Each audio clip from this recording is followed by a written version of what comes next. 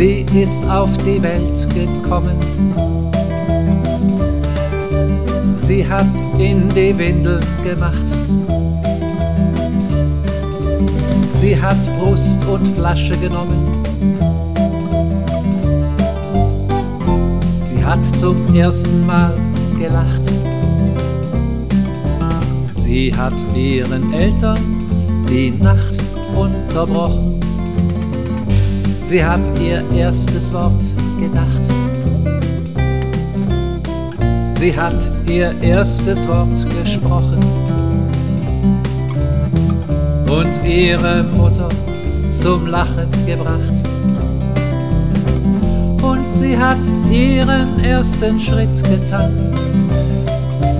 unsicher mit weichen Knie'n. Ein winziger Schritt für die Menschheit, ein gewaltiger Schritt für sie.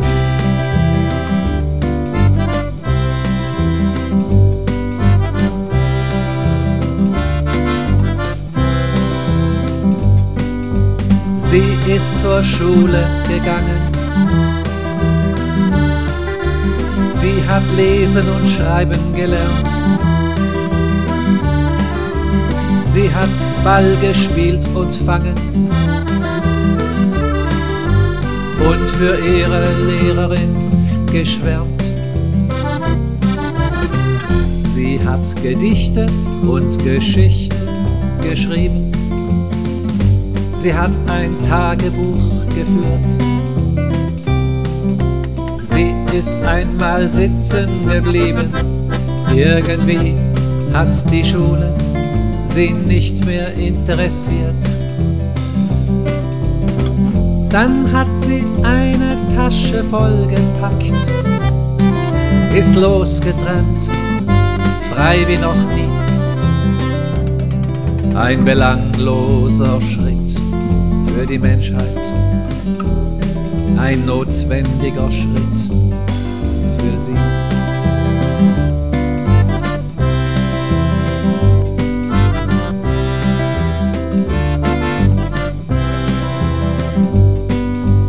Sie hat Grenzen überschritten.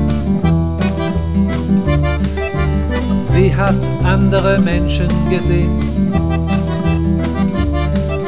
Mit neuen Sprachen, fremden Sitten. Und hat gelernt, sie zu verstehen. Sie hat unbeschreibliche Gerichte gegessen. Unwahrscheinliche Erzählungen gehört. Sie hat bei den Wehrlosen gesessen und die Zufriedenheit der Bürger gestört. Sie hat verstanden, was die Menschen treibt, sich hinzulegen oder aufzusteh'n.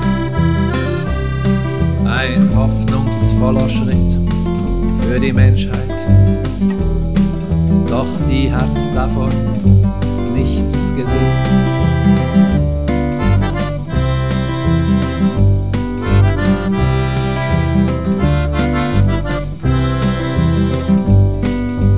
Denn ihr ist ein Mann begegnet, irgendwann im Monat Mai.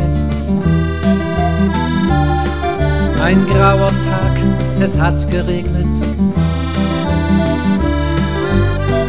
Und plötzlich war sie nicht mehr frei.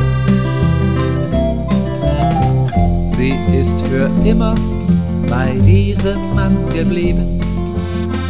3 Kinder, Reiheneckhaus und sie hat nie das große Buch geschrieben. Die Menschheit hat nichts gehört aus ihrem Mund. Sie hat gelebt, wie's alle anderen tun. Ein Leben in privater Harmonie. Ein ganz fataler Schritt für die Menschheit. Ein ganz normaler Schritt